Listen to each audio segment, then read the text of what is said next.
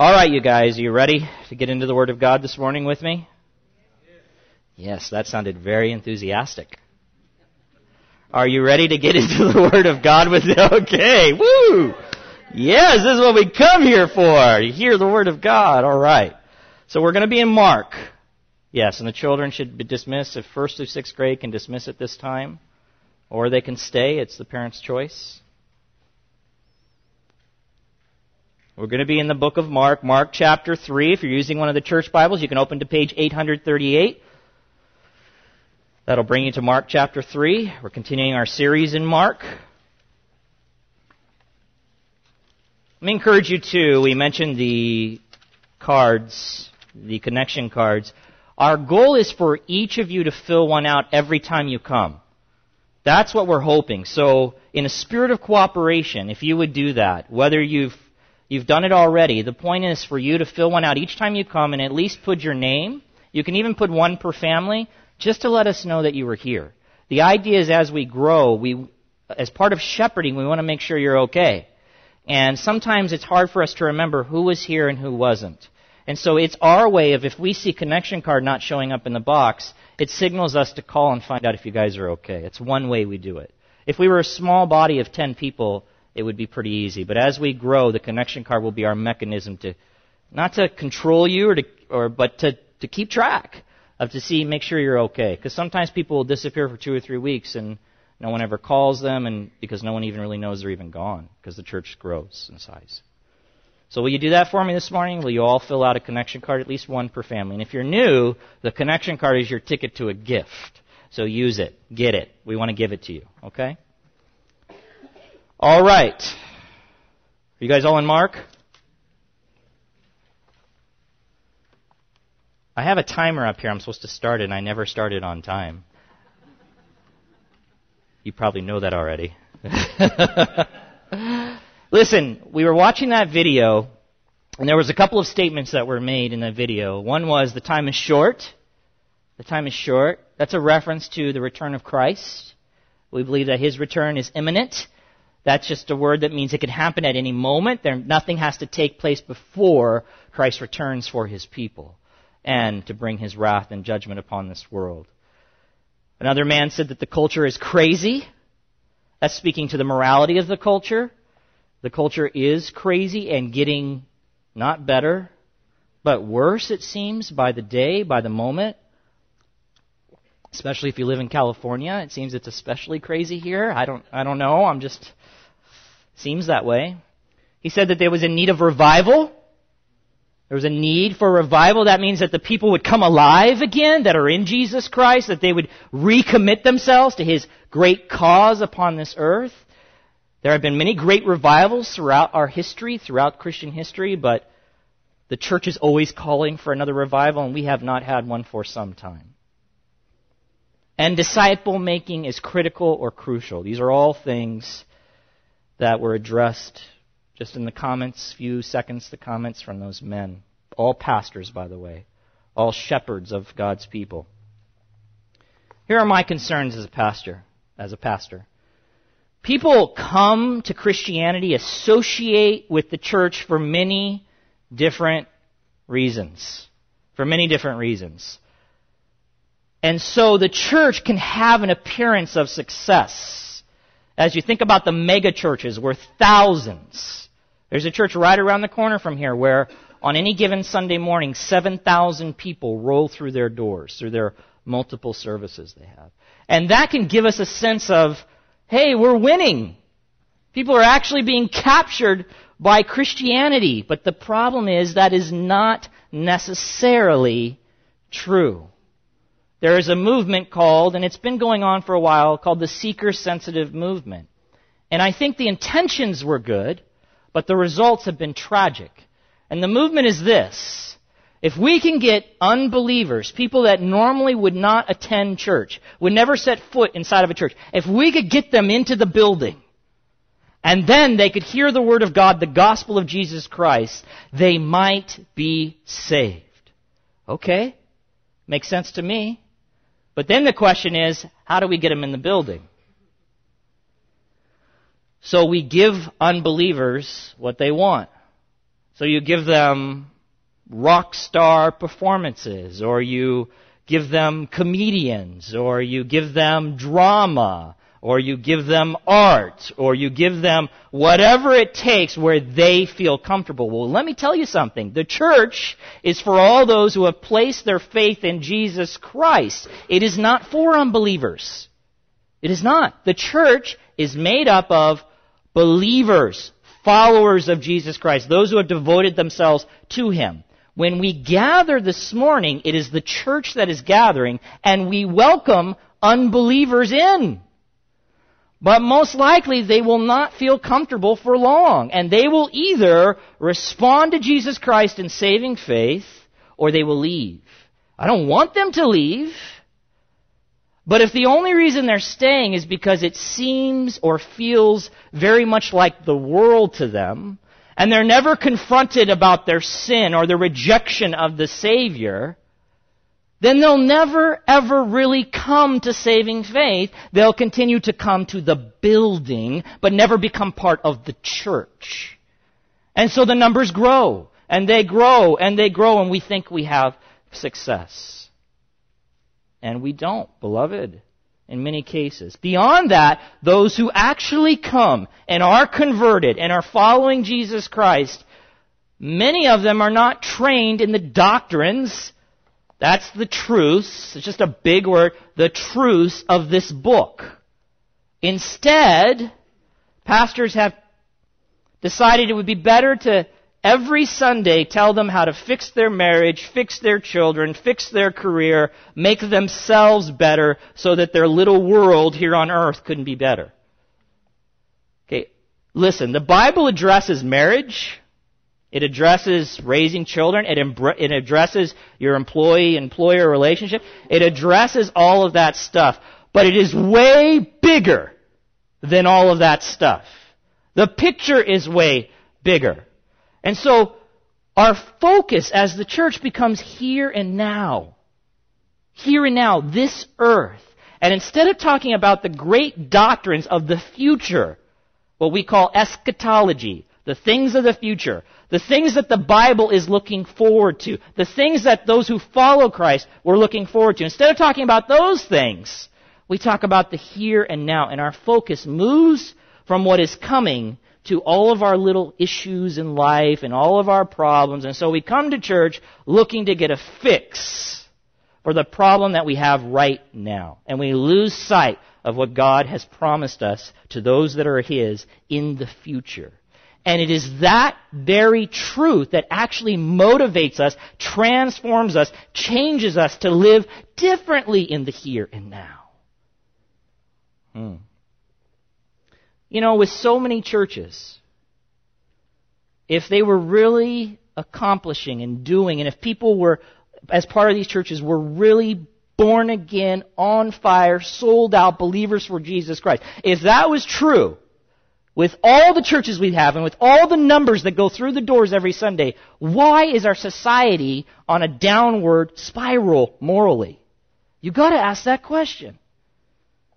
And the answer is because lots of people are coming, but not necessarily for the right reason. And even the ones that are being taught little about their future hope.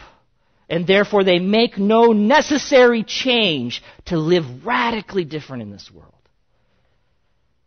All by way of introduction, let's look at Mark chapter 3, looking at verse 7. I'm going to read the text through 19. Starting in verse 7, page 838 in those pew Bibles, church Bibles. Read with me. Jesus withdrew with His disciples to the sea, and a great crowd followed from Galilee and Judea, and Jerusalem, and Idumea, and from beyond the Jordan, and from around Tyre and Sidon. And when the great crowd heard all that He was doing, they came to Him. And He told His disciples to have a boat ready for Him because of the crowd, lest they crush Him. For He had healed many, so that all who had diseases pressed around Him to touch Him. And whenever the unclean spirits saw Him, they fell down before Him and cried out, "You are the Son of God." And He strictly ordered them not to make Him known. And He went up on the mountain and called to Him those whom He desired, and they came to Him. And He appointed 12, whom he also named apostles, so that they might be with him, and he might send them out to preach, and have authority to cast out demons. He appointed the 12, Simon, to whom he gave the name Peter, James, the son of Zebedee, and John, the brother of James, to whom he gave the name Boanerges, that is, sons of thunder. Andrew, and Philip, and Bartholomew, and Matthew, and Thomas, and James, the son of Alphaeus, and Thaddeus, and Simon the Canaanian, and Judas Iscariot, who betrayed him. There's parallel stories of this story in Mark. We have two stories, one of the crowds and one of the called or the disciples. You can look, if you take notes, I always give this to you so you can look it up later. Matthew chapter 12, verses 15 through 21 is a parallel story in one of the other Gospels. And Luke chapter 6, verses 12 through 16, and also Matthew chapter 10, verses 1 through 4 is another parallel account of the calling of the 12.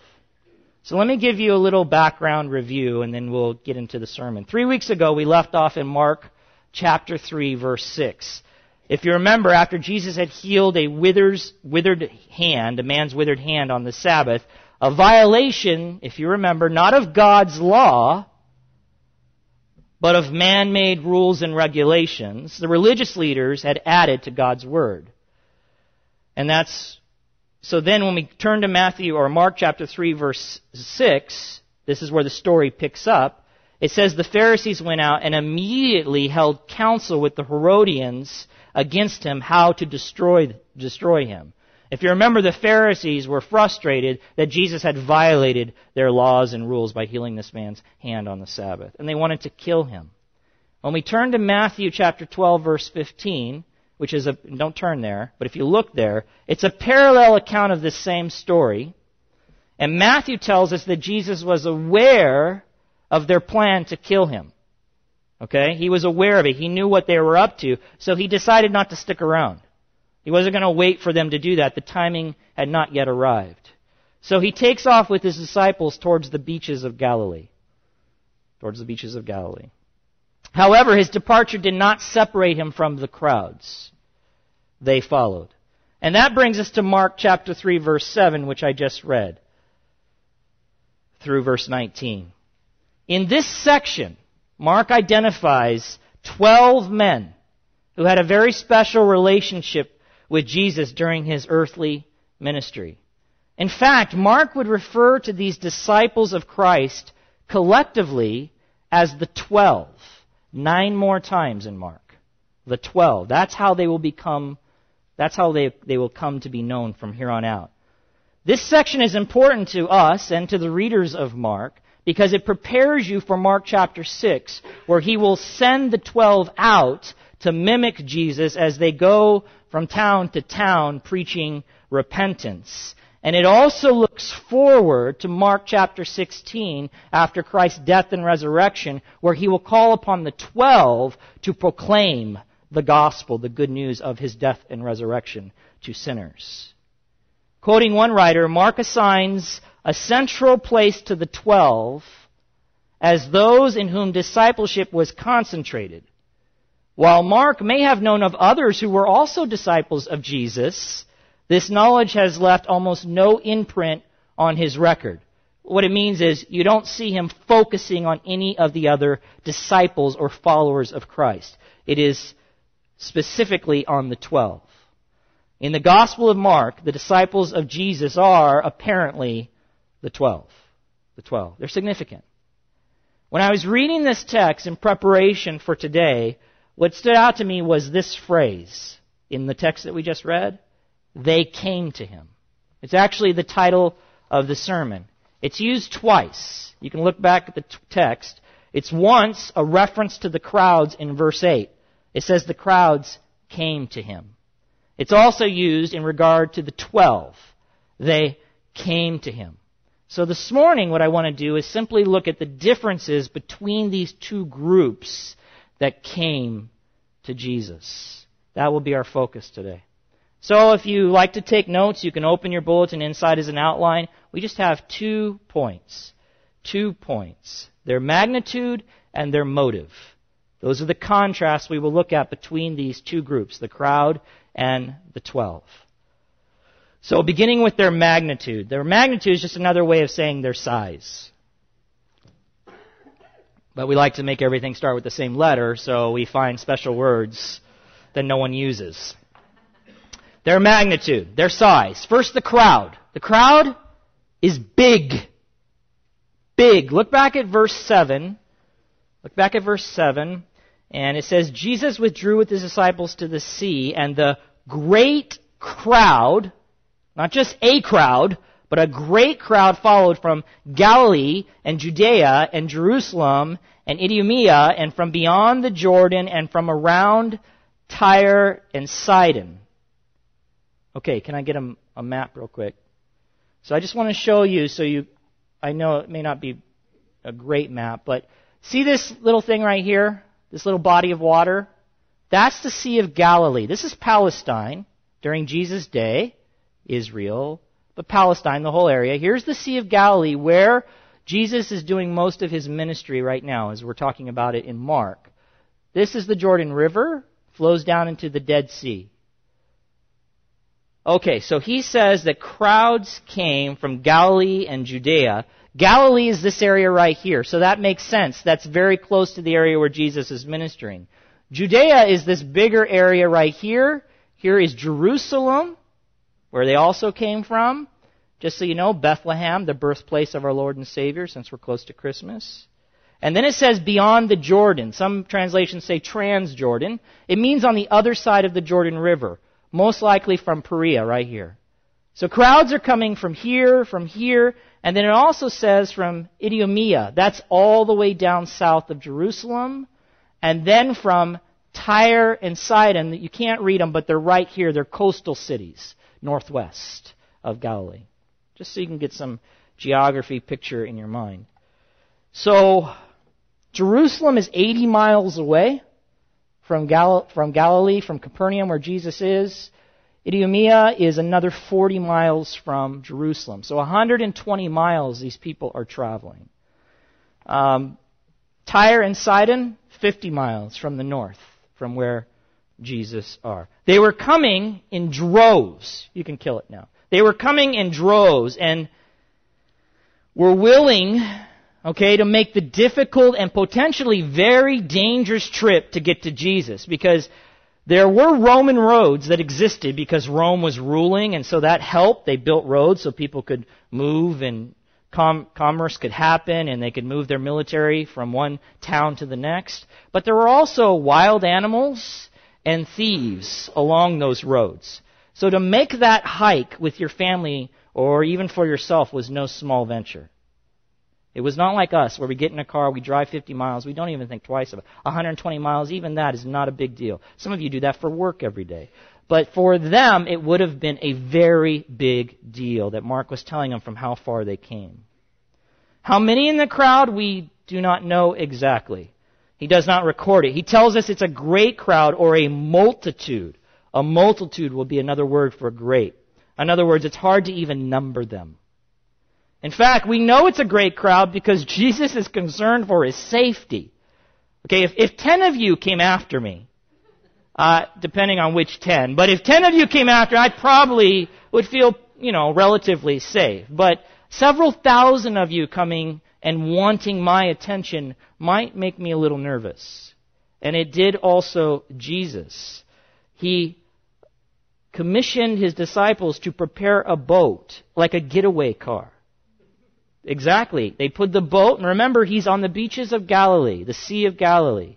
Prepare a boat so that if I need to, I can get into the boat and away from the crowds and escape them, in case they cause me harm. Not that they would purposely being there, they're not there to harm Jesus, but just the reality of them pressing in on him. Well, what was it that inspired so many people to come from such a long distance to see Jesus, to be with him? Well, we're going to look at that in a moment. But first, let's look at the next group that Mark says came to Jesus. And what I want you to see is the stark contrast. We go from possibly thousands, we don't know exactly, but many, many people coming from many different areas. And the text says they came to him, and then Mark introduces us to 12 that come to him. Small to large. Look at verse 13 of Mark chapter 3. The 12. He went up on the mountain and called to him those whom he desired, and they came to him, and he appointed 12. Now here's the question. Why 12? Have you ever thought about that? Many of you are aware that there were 12 disciples or apostles, as we refer to them now, right? Many of you have heard that, and maybe if you've been in church, you recite their names so you can remember them. Why 12? Why not 13? Well, Jeremy, 13, obviously, that's bad luck. Jesus would never assign 13. Okay, how about 11? How about 11? Or 100 for that matter. Why not 100? How did we go from great crowds who are clamoring after Jesus to 12? I mean, if there were so many coming to him, why choose only 12? Why not 24 or 48? Couldn't Jesus accomplish a lot more for ministry if he had bigger people following him, bigger crowds, more disciples? Was it just that 12 was the largest number Jesus could handle? He's like, 12 and no more. That's all I can do. Or was it that he only had 12 extra seats in the van? No, I don't believe so. You need to know that Jesus, or anything that Jesus did, was not unplanned. It was not unplanned. It was not random or accidental. He didn't just get to 12 and say, that's enough. Okay, I'm tired now. There's no more. He was not making it up as he went. And this is very important to you. And I want you to forever remember when you leave here today what I'm going to tell you about the 12. I hope you will remember it every time you think about the 12. Turn back just to the left to Mark chapter 1, verses 14 and 15. Just to the left. We went through this a while ago as we were moving through the Gospel of Mark.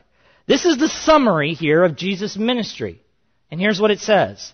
After John was arrested, Jesus came into Galilee. That's where he is now, on the Sea of Galilee, proclaiming the gospel of God and saying, the time is fulfilled and the kingdom of God is at hand. Repent and believe in the gospel. Okay? Jesus came proclaiming the good news being the kingdom of God. He was not proclaiming his death and resurrection. It didn't happen yet. He was alive. So what is the good news or the gospel that he was proclaiming? It is the kingdom of God.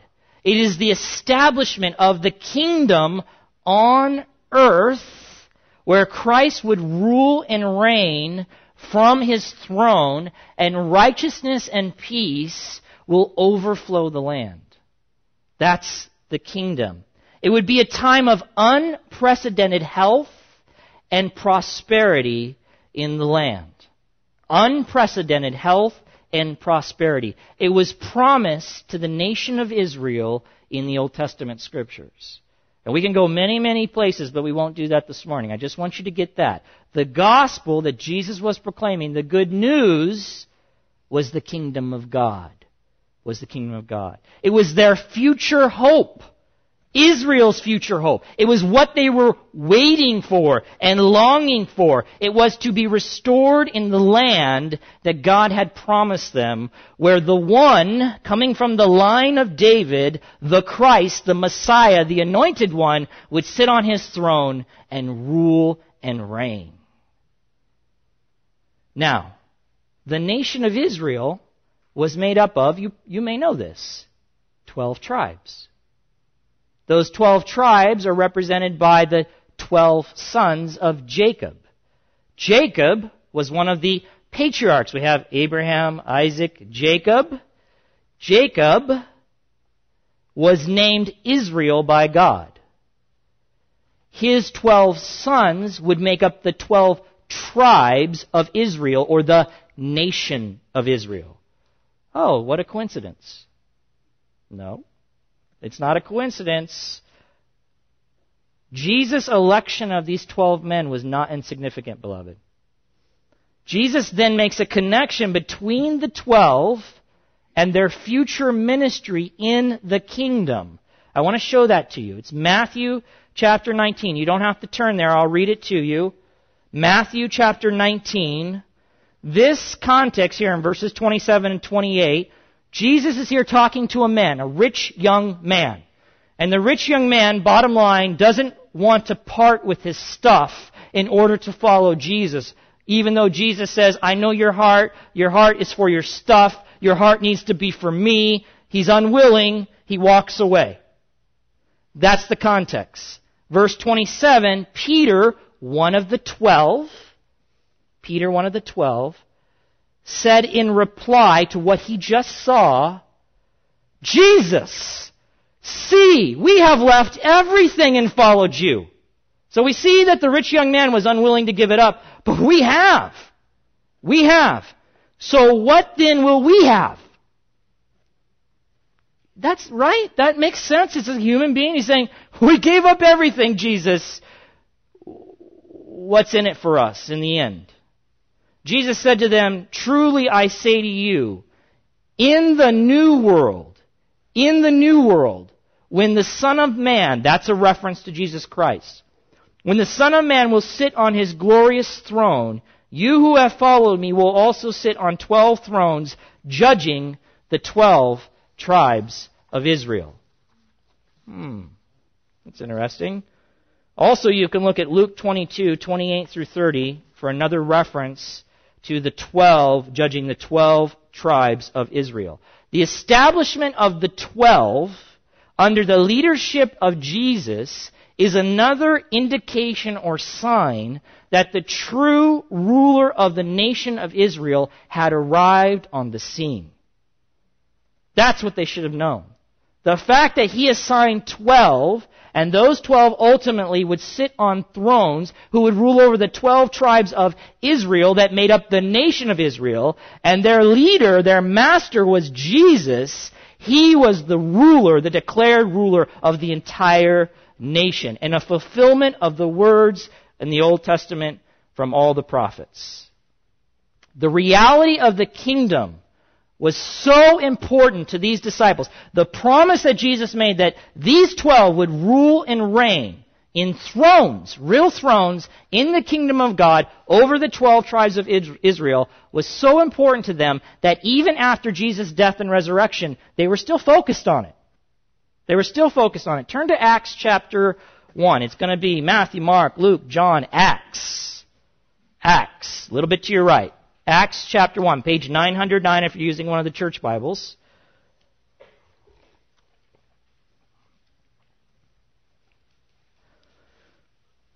Look at Acts chapter 1, verse 3. We'll just read a couple of texts from here.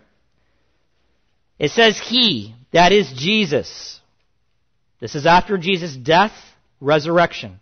He presented Himself alive to them. The them are the apostles of verse 2, the 12. He presented Himself alive to them after His suffering by many proofs, appearing to them during 40 days and speaking about the, what does it say? Kingdom of God. Here it is again. He's talking to them for 40 days about the kingdom of God. What he said to them, we do not know. It's not recorded. But for 40 days after His resurrection, He spends time with the 12 explaining to them about this coming kingdom. Now look at chapter 1, verse 6, just a few verses down. It says, So when they, that is the 12, had come together, they asked Him, actually the 11 at this point, we'll get to that in a second. They asked Him, Lord, will you at this time restore the kingdom to Israel? See, this is what they're thinking about. You spent 40 days talking to us about it. You promised us that we would rule and reign in thrones over the 12 tribes in your kingdom, that where you would be king. Is now the time? Because we thought it was coming when you were here, but you died, you resurrected. Is now the time? Now Jesus could have said, you guys are really messed up in your thinking. You must not have understood everything I told you for the last 40 days. There's no real kingdom coming to earth. He could have said that. This would be a perfect time to correct their errant thinking. Instead, what does He say? Verse 7, it's not for you to know times or seasons that the Father has fixed by His own authority. In other words, yes, it's coming. Yes, I'm going to establish it. Yes, you're going to rule and reign in it, but you don't get to know when. That's all. That's what he's saying. I want to show you something else. Replacing Judas, he was one of the 12. Remember, we read it from the text. He betrayed Jesus. Most of you know, familiar a little bit with the disciples. Judas was the one that sold Jesus out for a few pieces of silver. He had committed suicide at this point, so he was no longer alive. So now we have 11. Do you know what the first task after Jesus ascended? So here we're in Acts chapter 1.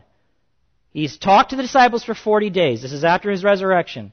He tells them a lot about the kingdom. They say, when is it coming? I'm not going to tell you. He says, go to this place because power is coming from on high, the Holy Spirit. He ascends back to his Father.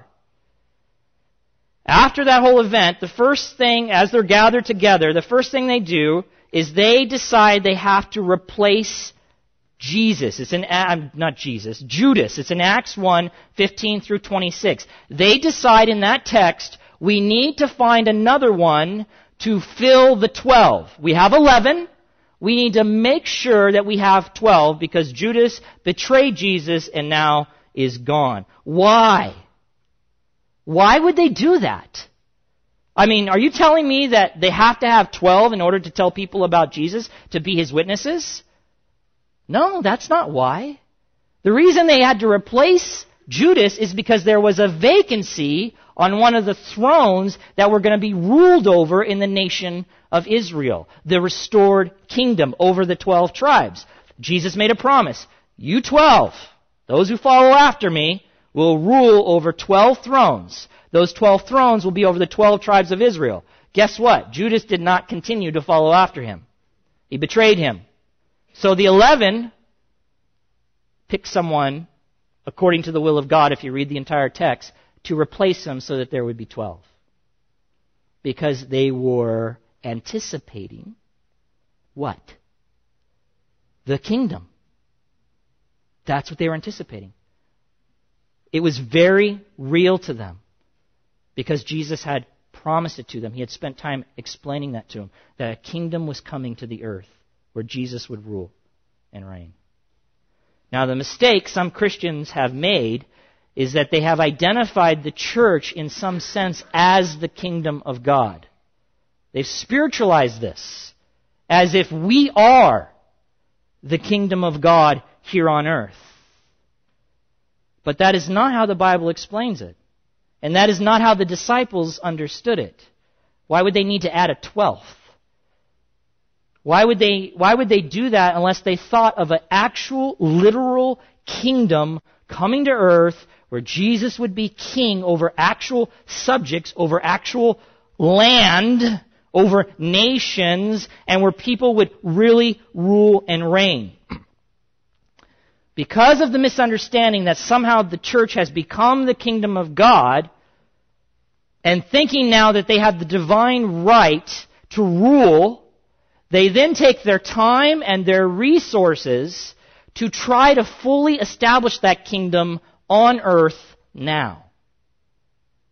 On earth now.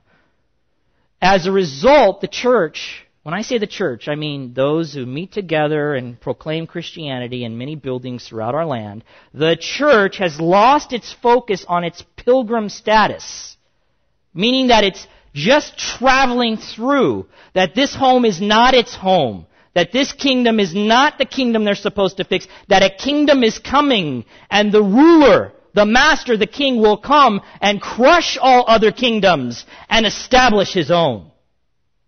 They lose sight of that. And they spend all of their time and their energy trying to fix something that cannot be fixed. So they pour themselves into politics or into social programs or into the many other things to try to make this world a utopia or a better place or even, dare I say, a heaven on earth. That is not for us to do. It is for Him to do.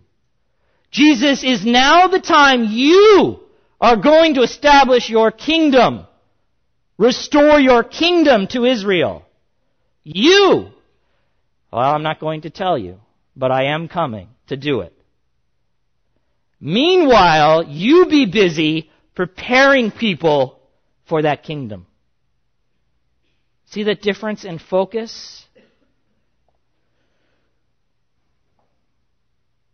And beloved, only those who call him Lord now, while on earth, before they die, will be able to enter into that said kingdom. That's the issue.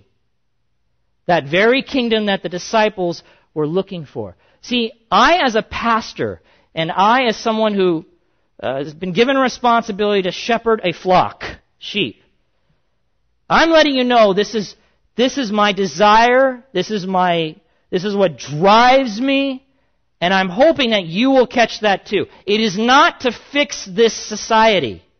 That is not my goal. There is a reality that as men and women come into contact with the living God and He changes them, that has a positive effect on society. Because from inwardly flows righteousness now. I don't have to beat them over the head or threaten them with jail time or high fines or tickets in order for them to do the right thing. They desire to do the right thing because they follow the righteous one. And in the end, that will have a positive impact on Fontana and Rancho Cucamonga and Rialto and California and the great United States of America and the entire world. But my goal is not to fix all the ills of society. Read your New Testament. They did not pour themselves in to trying to fix their broken Roman government. They did not do that. That does not mean we cannot vote or have a positive impact or speak about the issues. That's not what I'm saying. But as the church, our focus, our main purpose is to prepare people for the coming kingdom. And you don't get in unless you have a relationship with the King. Do you see what I'm saying?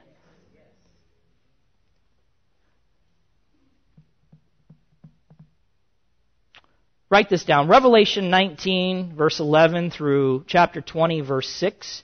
If you want to read for yourself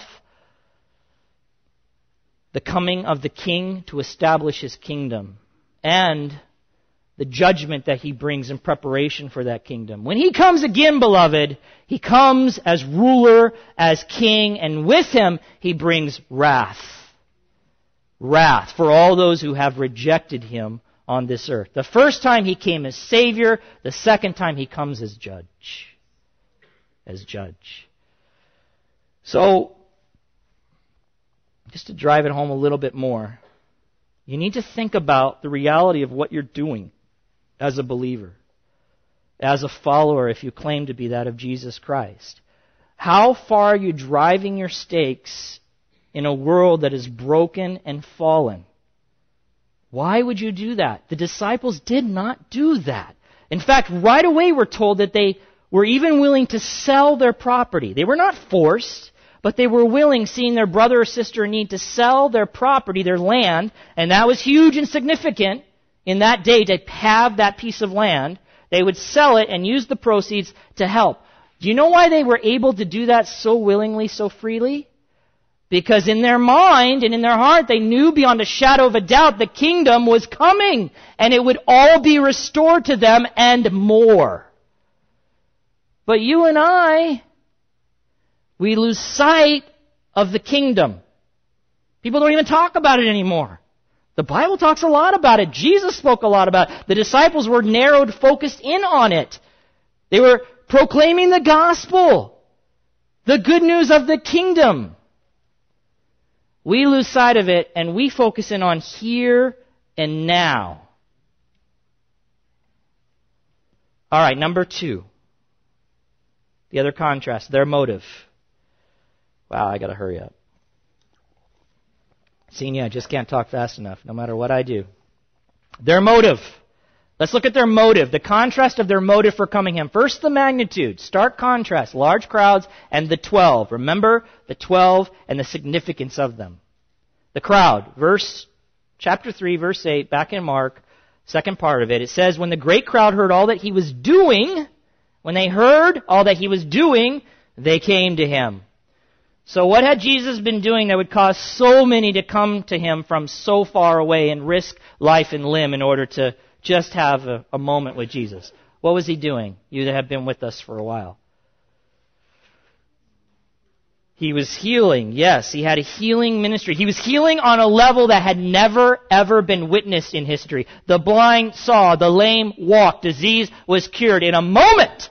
Not in months or in years or after lots of therapy. In a moment. And they were restored completely and wholly physically. Nobody had ever seen anything like that. The crowd's focus was not so much on what he was saying, what he was teaching. You see that in chapter 3, verse 8. They heard what he was doing, not so much what he was saying. They were coming because he was the miracle healer. And in their coming, they were determined at all costs to get relief from their physical problems. And you see that as we were reading through the text in verse 10. It was a mob scene. It was chaotic. You could understand that, can't you? You've been ill for some time. Listen, they didn't have Kaiser and Blue Cross and all that stuff back then. We have some fixes to our problems. We have great pain medication and the such. They didn't have any of that for the most part. They had medical procedures, but not like we do today. So they suffered needlessly in some cases with these ills. You can understand their desire to get to Jesus at all costs. If there's just a possibility that they could be healed from what has taken them down for so long. The situation The situation was serious. Dyslexia. The situation was serious and it was desperate. It was desperate. So desperate, as we said earlier, that Jesus made preparations to leave the crowd if necessary to escape. Because he faced the real possibility that they might crush him, the text says. Crowd in on him. Suffocate him. And Jesus, being the compassionate Savior God that he is, he healed them. He healed all of them, beloved. But instead of them seeing it as a unique sign that points to the identity, his identity as the Christ, the Anointed One, the coming King who brings with him the kingdom, all they do every time they leave and go back is tell others about the amazing things he has done. Not so much the amazing things he is saying or even the amazing person that he is. That's their focus. It's here and now. It's on the here and now. This reminds me of another time in Jesus' ministry. Maybe you know about this. He feeds 5,000. By the way, that story is more magnificent than that because in the Scripture they normally just record the heads of the household. So when we talk about Jesus feeding 5,000, it's just the men. He most likely fed 20,000 if you just take the normal-sized family. Just makes it more miraculous. It says that after he did that, he traveled in the book of John, it says he traveled to the other side of the sea. And the next day the crowds were looking for him, the crowds that were fed. And they realize he's not there, so they figure out where he went and they find him. And in John 6, just listen, in John 6:25, listen to what the Word of God says. When they found him, the crowds that were fed, on the other side of the sea, they said to him, "Rabbi, when did you come here?" And Jesus answered them, "Truly, truly, I say to you, you are seeking me, not because you saw signs, but because you ate your fill of the loaves." So in other words, signs point to something, right? They tell us, they give us direction, they tell us something. There's meaning to a sign. He's saying, you didn't see that and recognize me as who I am, because that's what that miracle was all about. That I can take a few loaves and sardines and feed 20,000 people. Who can do that except God? Who can create from nothing except God? You didn't recognize me as who I really am. Instead, you're coming because your belly is hungry again. And you want me to feed you. See? One writer says, the crowd is a paradox. Its needs command Jesus' attention, and Jesus is fully attentive to the misery present in its numbers. But its clamor is not a response of faith. They were coming to him for all the wrong reasons. Jesus in his mercy still ministered to them. But they missed their real and great and deepest need. And that's just like the church today, beloved. How about the 12? What was their motive in coming to Jesus? That's the contrast. Two phrases. They came to him. We see why the crowds came. They came because they heard what he was doing. And they had needs, real physical needs. Why did the 12 come to him? The answer is simple. Jesus freely chose them to be his and authoritatively, irresistibly called them to himself. That's the answer. That is why they came. No other explanation is needed or even given. This was not a call for volunteers. Jesus did not say, how many would like to be one of my 12? They probably wouldn't even understand what he was talking about. How many would like to sign up on the Jesus train? No. This is election by Jesus.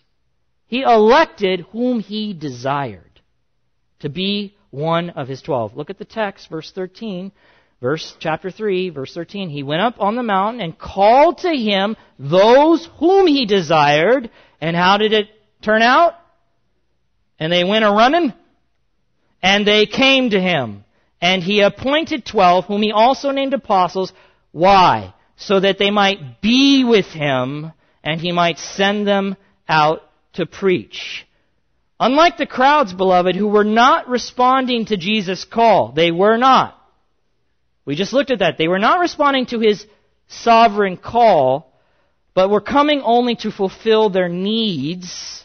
These men were summoned by the Master himself to model him in a life of sacrifice and service in order to accomplish his goals, Jesus' goals, not their own. They would have a relationship with him. He called them to himself that they would be with him. They would have a relationship with him, and out of that relationship would flow a new agenda for their lives. That is what it means to be a disciple of Jesus Christ. Discipleship, as one writer said, is a relationship before it is a task. It is a who before it is a what.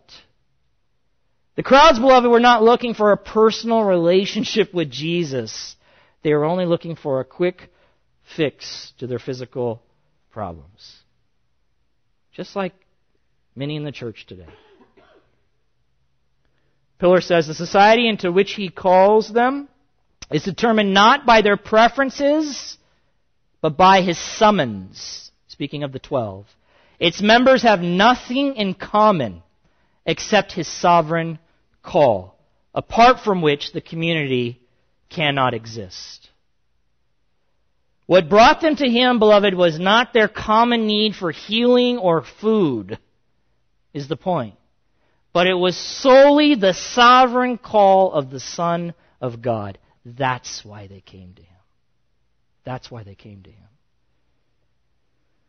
In the end, when we get to the end of the story of Mark, in the end, the crowds desert him. They leave him. And they even encourage his crucifixion. The 12, 11, Judas betrayed him. The 12 suffered, and most were murdered for him.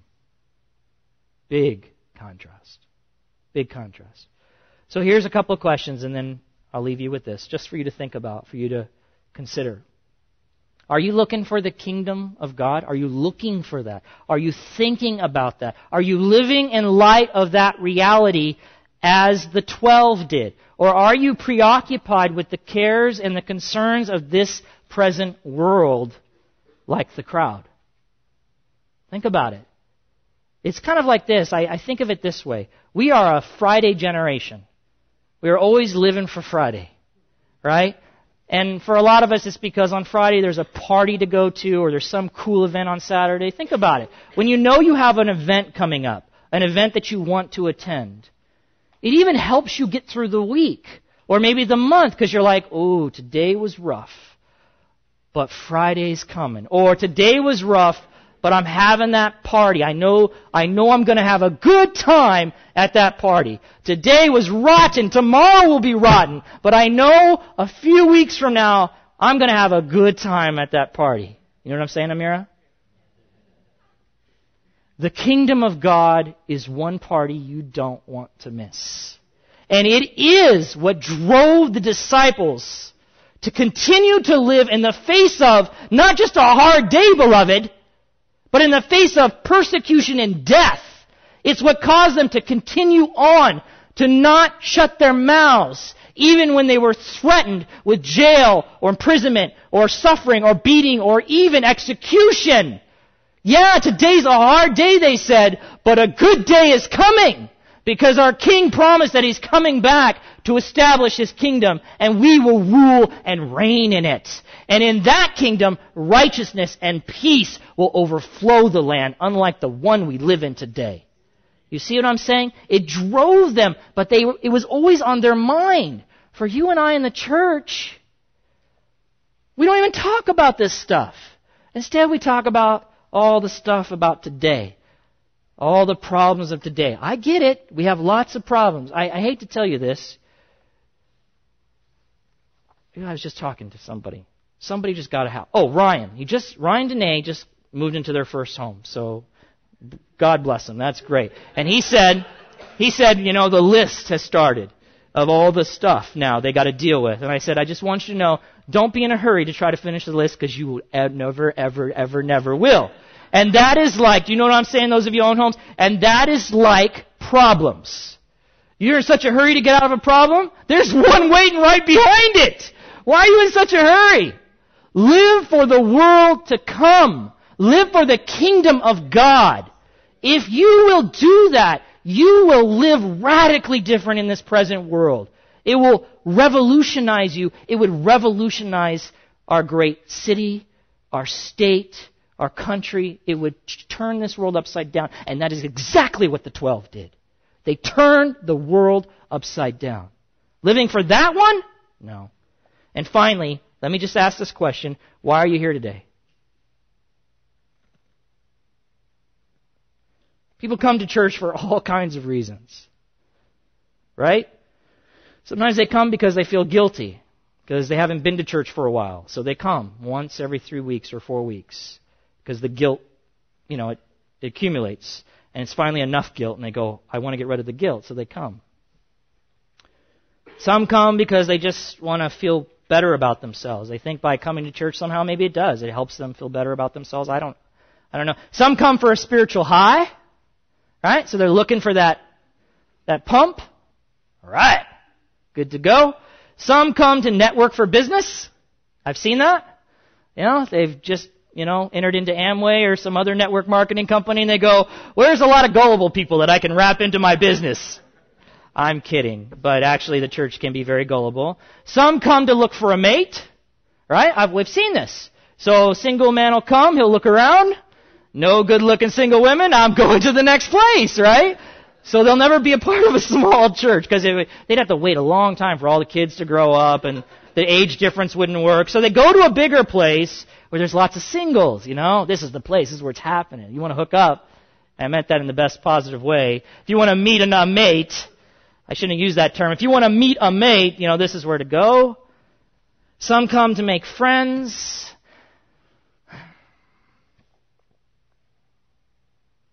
And because of that, beloved, that is why a lot of people can take or leave the church, on any given Sunday. They're there for all kinds of reasons, but not really there for the main reason. So they can take it or leave it. That's why church attendance is so sporadic. Some people have real issues. They have health issues. They have work conflicts. I get that. But the reality is, if you look at church attendance records, just consider your own. I'm not picking any of you out. Consider your own. How often do you come? And if it's here and there and you can miss a couple weeks and everything, just ask yourself. No guilt trip at all. I'm just asking you to ask yourself, why are you even coming? Why are you coming? That will reveal a lot to you. It will reveal a lot to you. But if you've been called by the King Himself into a relationship with Him, to be with Him, that you might fulfill His purposes and His agenda, to live in this life, to prepare people for the one to come, for the kingdom, then why would you ever miss a Sunday unless hurricanes kept you back? Or work, you wouldn't, because as we gather together as the body of Jesus Christ to encourage one another, exhort one another, to remind each other after a hard week that we are not living for this world. Why would you ever miss that? And beyond that, God has gifted you that you would benefit the body of Christ, that you would minister to them, pray for them, talk to them, walk alongside them. Encourage them. Why would you miss that if you've been called by the living God into a relationship with Him? Why would you miss it? You need to ask yourself those questions. That's all. Let's pray.